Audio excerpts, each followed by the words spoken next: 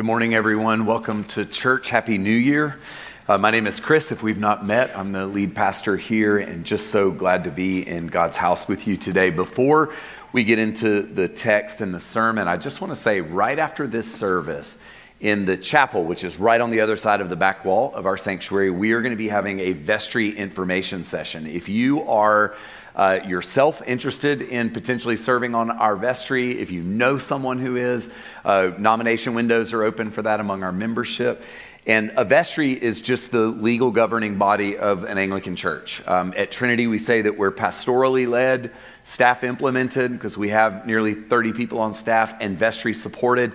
Vestry lead the church in areas that are temporal, things like our budget and our facilities. They also help us in community and conversation around the leadership and caring for the mission and vision of our church. We have an amazing vestry at Trinity. It is one of the joys of my month to gather with 12 men and women in our church. We meet on a Sunday and we pray and we talk about things and we explore ideas and we take care of the life of our church. If that is interesting to you, vestry members serve on a 3-year term. We're going to be nominating a handful this year and populating and onboarding them in February and March. If you're interested or you have some people that you think they would be so good at this, join us. We're just going to have a short meeting with a couple of vestry members, Nate Smith, our executive pastor, and myself right after the service. And there's going to be information on our website, all the things. But vestry season is upon us, and we hope that if you're interested, you'll come hang out with us, ask some questions, hear a little bit about what it is all about. If you have your Bibles, turn to Mark 1. I love the Gospel of Mark. It's the shortest of the 4 Gospels. And I kind of like that because I like getting through things sometimes, you know what I mean? But I love this about Mark. If you read Mark's Gospel, you're going to hear lots of urgent language. He uses words like suddenly and phrases like and then and immediately. It's almost like Mark is a breathless friend who's experienced something wonderful and is just trying to tell you about it. And I like that because I can be that breathless friend sometimes, and I like to have those kinds of friends. And so we're going to be looking at Mark's introduction to the gospel. So it's like this is how Mark decides to jump into the story of Jesus. I think there is so much here, not just for us to look back and go, God, thank you for the way Jesus' ministry started. I also think there's so much here for us as we step into a new year. Because I know you people. You've already failed at your New Year's resolutions. And I know that because it's already happened to me in some areas. And so what happens by the time we get to the 7th of January, a lot of us are already feeling a little bummed. We're like, well, the weather's bad. The team I love's not in the national championship game. The Falcons are a disappointment again. Maybe more seriously, you've endured some complexity over the holidays. People you love weren't there because you've lost them. Maybe your relationships aren't where you want them to be. And we get to the 7th, and some of us just limp into this. And when you limp into church on the 7th of January, it's easy to feel discouraged and to think, like, what's 2024 going to be like? I think there's something here for us. And if you're in that place, you're not alone. A lot of us are there probably, if we're honest. So let's read and pray, and then we'll jump in. The beginning of the good news of Jesus Christ, the Son of God. As it is written in the prophet Isaiah, see, I am sending my messenger ahead of you who will prepare your way. The voice of one crying out in the wilderness, prepare the way of the Lord, make his path straight. John the Baptizer appeared in the wilderness proclaiming a baptism of repentance for the forgiveness of sins. And people from the whole Judean countryside and all the people of Jerusalem were going out to him and were baptized by him in the river Jordan, confessing their sins. Now John was clothed with camel's hair, a leather belt around his waist, and he ate locusts and wild honey. He proclaimed, the one who is more powerful than I is coming after me. I'm not worthy to stoop down and untie the thong of his sandals. Now that was the job of a slave. So John's saying, I'm not even worthy to do for this guy what a slave would do for his master. I baptize you with water, but he will baptize you with the Holy Spirit. In those days, Jesus came from Nazareth of Galilee and was baptized by John in the Jordan. And just as he was coming up out of the water, he saw the heavens torn apart and the Spirit descending like a dove on him. And a voice came from heaven, you are my Son, the beloved. With you I am well pleased. And the Spirit immediately, there's one of those urgent words, immediately drove him out into the wilderness. And he was in the wilderness 40 days, tempted by Satan. And he was with the wild beast, and the angels waited on him. This is the word of the Lord. Thanks be to God. Let's pray. Father, we ask you to help us to see Jesus for who he is. And for those of us in this room who desire to be like Jesus, I pray that we would find in this account true words that would help us live our lives in 2024, right here, right now, before you with openness and honesty and hope. In Jesus' name, amen. Amen. So before we get into what the text says, I just want to say a little bit about John the Baptizer. I will refer to him as John the Baptizer. I don't think the Baptists should get him. I don't think Anglicans should get him or Methodists should get him. I wouldn't want to be called John the Methodist or John the Anglican or John the Catholic, so we're not going to let him be called John the Baptist. And there's no offense there. I'm trying to be equal opportunity about this. Baptizer meant John was one who baptized people. John transcends all of our denominations. So he's not, if you're a Baptist, you no more claiming this guy. He's like a big picture leader that came before Jesus. I actually think that John is best understood as the last of the Old Testament prophets. So he's really less like Paul and more like Elijah or Jeremiah. The dude ate bugs. He wore scratchy clothes. Like if your dad has one of those brushed camel fur jackets in the back of his closet, that's not what John was wearing. He wore scratchy clothes, he ate bugs, and he stuck his hand in holes and pulled honey out. He was a mountain man, a wilderness man, a wild man. He would have made people feel uncomfortable at parties. He was a firebrand. He was a truth teller. It's what got him killed. He called out the hypocrisy of a leader who had taken somebody else's wife as his own, and it got his head chopped off for it. John the Baptizer was an Old Testament prophet. He was the last of the forerunners pointing to Jesus. He was also Jesus' cousin. We don't know how well they knew one another, but we know that his mom and John's mom, Jesus' mom and John's mom, Mary and Elizabeth, they knew one another. When Mary found out she was pregnant, and she was like simultaneously really excited about the work of God and probably also terrified about the scandal that would be hanging over her in her small town. She left that small town and she went, the Bible tells us, to the Judean countryside, and she spent some period of time, an extended period of time with Mary. And all we know about that as it relates to John is that John somehow knew Jesus in utero. The Bible tells us that when Mary enters pregnant with Jesus, the home of Elizabeth, who's pregnant with John, that John leapt inside the womb. And I think about how hard it is sometimes to recognize the work of God. Like some of you are struggling right now to see the work of God in your life, and John somehow knew it when he was in the womb. There's a sensitivity there. He and Jesus were cousins of some kind. My daughter and son bought me Ancestry.com for Christmas, and I'm telling you, the greatest gift I've ever received. It is so nerdy and so awesome, and it's like I got cousins and great-grandmothers and grandfathers. I mean, it could all be a lie. I do not care. I'm like, we're back into the 1400s. And they're family, I think. John and Jesus are family. They're related, and yet, they didn't have Zoom, and they didn't have FaceTime, and they didn't have cars, and so I don't know how long or how often they saw one another. We don't know that. We don't know if when John pointed at Jesus and said, "Behold the Lamb of God" in John 1, we don't know if they'd had a beer earlier that day or if they had not seen one another since they were little kids. What we do know, though, is that John gave his whole life to pointing to someone that could change life. So with that in mind, with that picture of who he was, that's how everybody would have seen him. Everyone in Jerusalem, in the big city, who's living busy lives, and I'm just going to tell you, cities then, they're pretty similar to cities now. Like you get busy, you get distracted, you get hurried, you get worried. People were leaving that life to go out and see this guy. a guy that made them a little uncomfortable, a guy that was telling them something that they needed to hear, and they were curious about him. So with that reality in mind, let's look at this text. Number one, people listened to John with intentionality. And I think this is really important for us because when you think about the ancient world, people were in that world of their daily grind, whether they were in the countryside or they were in Jerusalem, and they intentionally left the city for the Jerusalemites' perspective, which would be similar for us.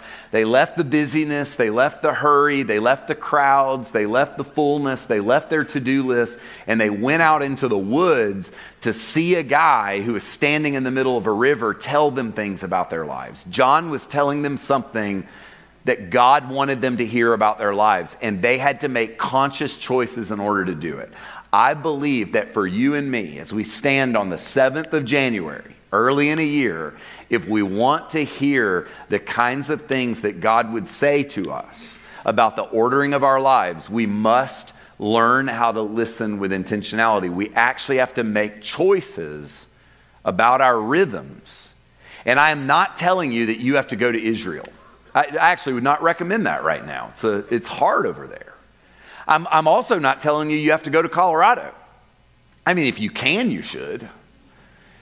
I'm not even saying you have to go on a retreat to the North Georgia mountains or to become a monk or to quit your job. I'm just saying we've got to figure out ways to step out of the flow of life that has a way of taking on a life of its own and intentionally say, God, I want to learn how to listen with intentionality.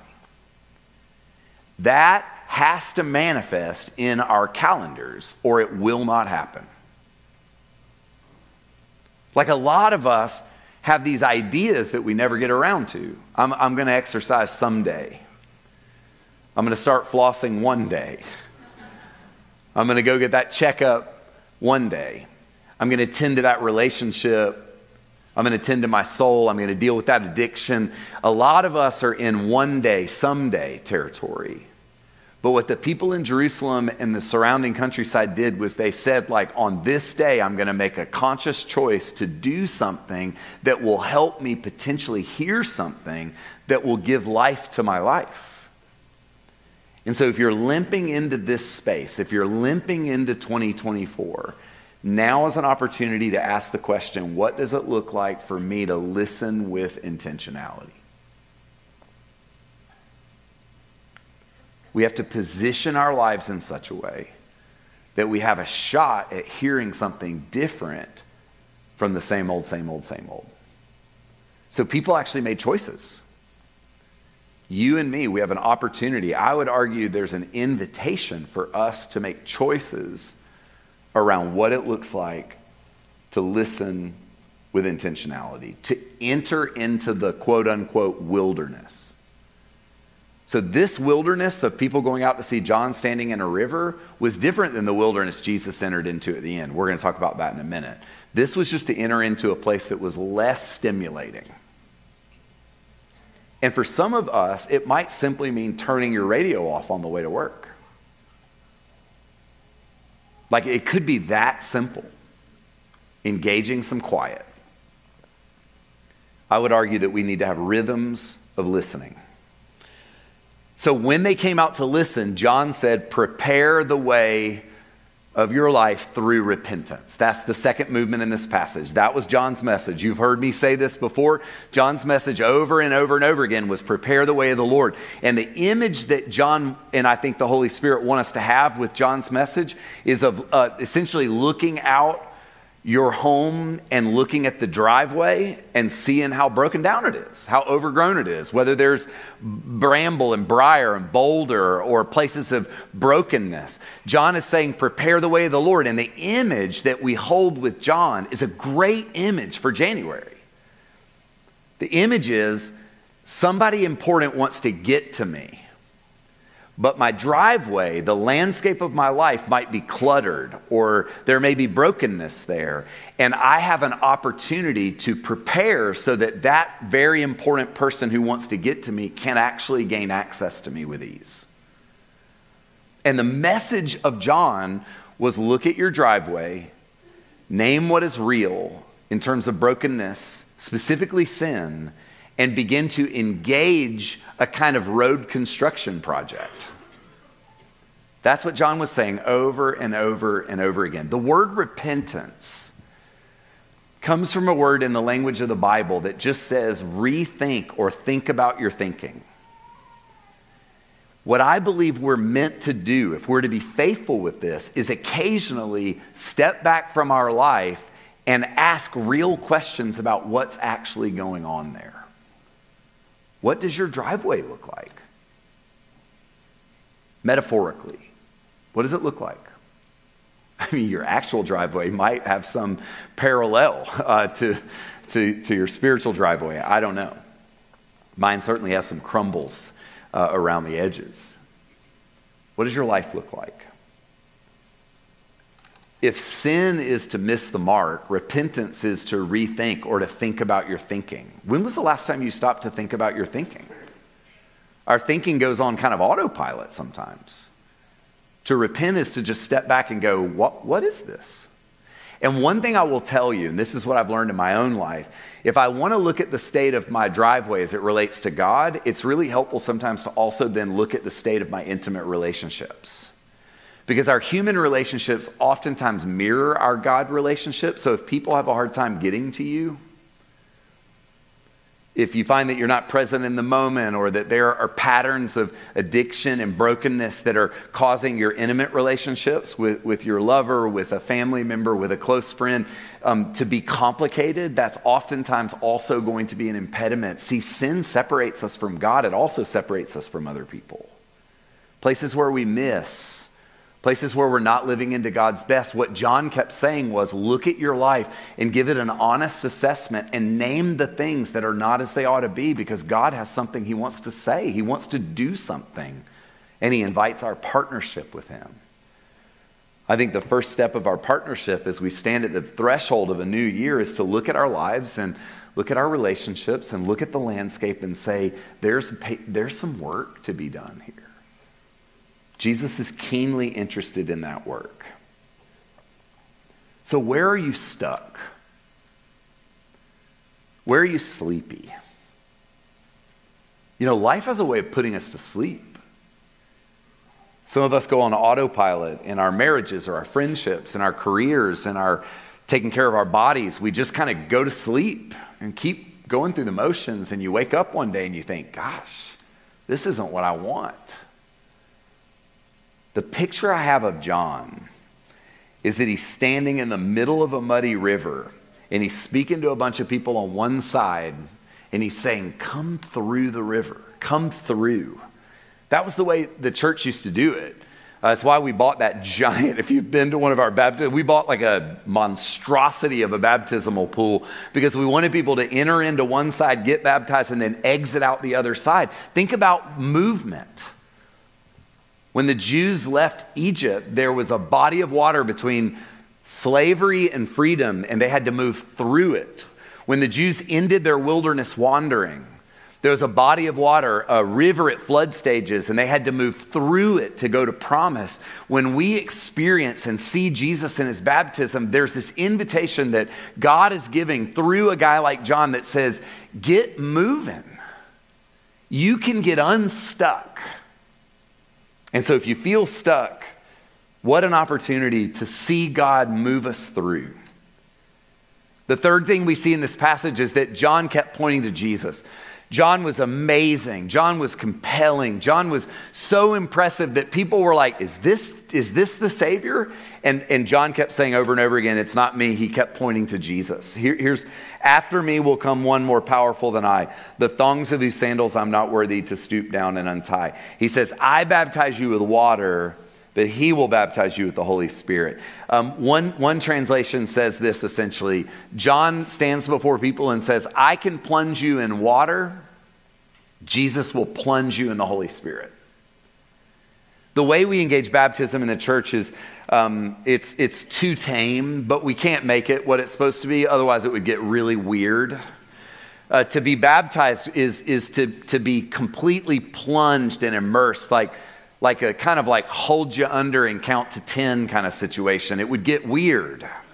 But the picture of John's baptism and then him pointing to Jesus was that Jesus alone can soak us to the bone in the work of the Holy Spirit in such a way that our lives take on a new kind of character. If you look out in our hallways, we have finally been able to put our 5 core commitments on the wall. The very first one is to experience the love of God and life in the Holy Spirit. There's this idea of being soaked to the bone by the work of the Spirit, that's what Jesus was pointing to at the very beginning of his ministry. And that leads us to the 4th thing, the baptism of Jesus. Here's what I want you to hear. When Jesus is baptized, this is what God his Father says over him. You are my Son, whom I love. With you I am well pleased. Most of us live our lives longing to hear words like that from a father. And many of our dads couldn't quite get that done because they didn't receive it themselves. Many of our parents, it's like brokenness, and we work our hardest and we transmit brokenness. That's what people do. So I want to ask some questions here, and this is not a trick question. I'm not going to try to trick you. At the time that God spoke those words over his son Jesus, how many sermons had Jesus preached that we know about for sure? 0. How many miracles had he performed? 0. How many times had he walked on water? Not at all that we know about. How many times had he fed the 5,000 or the 10,000 or none, not at all. People in the early church became so uncomfortable with this that they made up stories about Jesus doing crazy things when he was a little kid. The point of the baptism of Jesus is that the Father, your Father, my Father, that the Father spoke words of affirmation and acceptance over Jesus before he did anything. Here's the way our world works. Our world tells us, do important things. Then you will feel important. Then maintain how important you are, and one day you'll feel accepted. Do important things. You'll feel like you're important. Maintain your reputation, and one day you'll feel accepted. Trevor Hudson calls this the cycle of works. When you look at Jesus, and I will tell you that Jesus wants you to be like him. The Father wants us to be like him in this regard. He began with acceptance before he did anything. Then he was sustained through spiritual practices. That yielded a sense of significance, which resulted in fruit bearing or achievement, not the other way around. When we live our lives thinking, I've got to do important things in order to one day feel loved, we come into spaces like this, cynical, exhausted, frustrated. But when we look at Jesus, Jesus was spoken over at his baptism before he did anything. You are my beloved. Can you hear God speak over you that you're his beloved? In the midst of your sin, you're his beloved. In the midst of all the false starts, you're his beloved. He loves you not because of what you do. He loves you because he's God and you're his child. You're an image-bearing child of his. That which was true for Jesus is also and must also be true for us. We begin with our belovedness. The reason why that's core commitment number 1 is that we can't do anything until we know that we are loved by God and full of life in the Spirit. Speaking of life in the Spirit, the next thing we see in this passage is that heaven opens up. God speaks those words of affirmation and a dove lands on Jesus. And I think any astute reader of the Bible at the time of this, when they saw that dove land on Jesus, their minds would have gone to the story of Noah and the ark. And if you're familiar with the story of Noah and the ark, remember there was a flood and it was real bad and they were in a boat for a really long time. And then at the end, Noah was like, things look a little better out there. Like the rain has stopped. The water levels seem to be getting lower. So what does he do? He takes a dove and he flies a dove. And the first thing that happens is the dove just flies and flies and flies and it doesn't land anywhere. And it comes back and he's like, it's not time yet. Flood's still too bad out there. And then he waits a week. So he has to have patience. He waits a week, and then he sends the dove out again, and this time it flies around and it comes back with a branch in its mouth, which proved to Noah that the flood of sin and brokenness had receded enough that real land, probably the tip of a mountain, had emerged. And then he waits another week and he puts it out there, and this time it doesn't go home. It finds home. It doesn't come back. When the dove lands on Jesus, who speaks to us of the person and work of the Spirit, the dove lands on the second mountain. The first mountain said the flood's finished. The reign of death and destruction and terror, that's coming to an end. When the dove lands on Jesus, it's the second flood of brokenness and lostness begins to recede. And the Spirit lands on Jesus, that mountain of a man, the Savior, the Son of God. And there's something so powerful about the way the Holy Spirit wants to work. The Holy Spirit speaks over us that we're not alone. And this leads to the last thing. We're told Jesus immediately enters the wilderness and is tempted for 40 days. And here's a little biblical shorthand. When you see the number 40 in the Bible, whether it's years or days, it just means like a really long time. It's like a Jewish way of saying he was out there a while. Jesus goes into the woods, but he's not alone. Do you see this? Wilderness, the tough kind of wilderness, is a non-negotiable. All of us enter into the wilderness as we live our lives. You may be in a wilderness season right now. The belovedness of God and the work of the Spirit accompany us into the darkest places of life. This is where the rubber meets the road. There's no scenario where we're not going to be in hard spaces or experience hard things or feel alone. But Jesus was not alone. And when you enter into wilderness places, you are not alone if you belong to the Lord.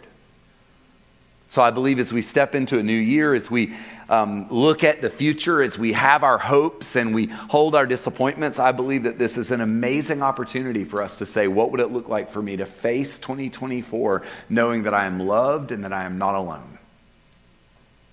But here's what I know. Wilderness seasons are revealers.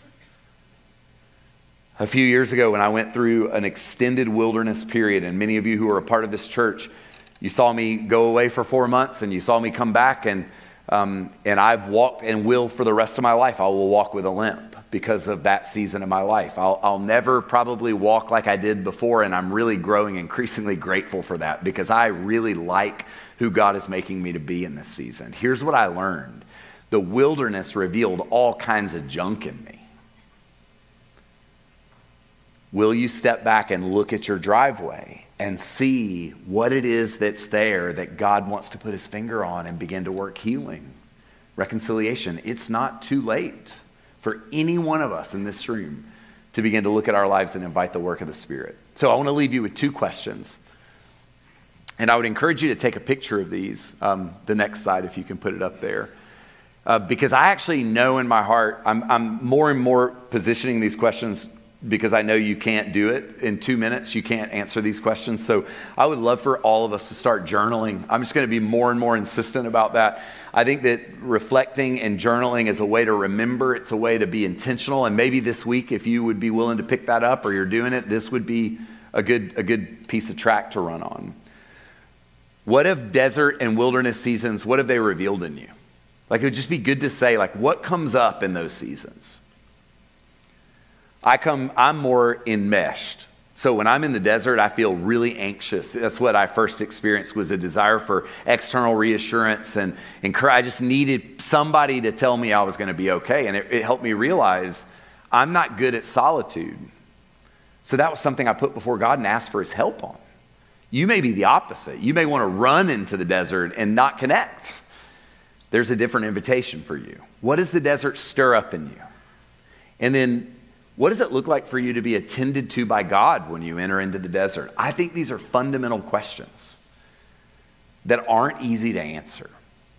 But we're going to spend about 2 minutes holding these questions just in quiet here. And then I would invite you to think more deeply and maybe write some stuff down as you walk through your week. Let's be still, and then we'll come to the communion table.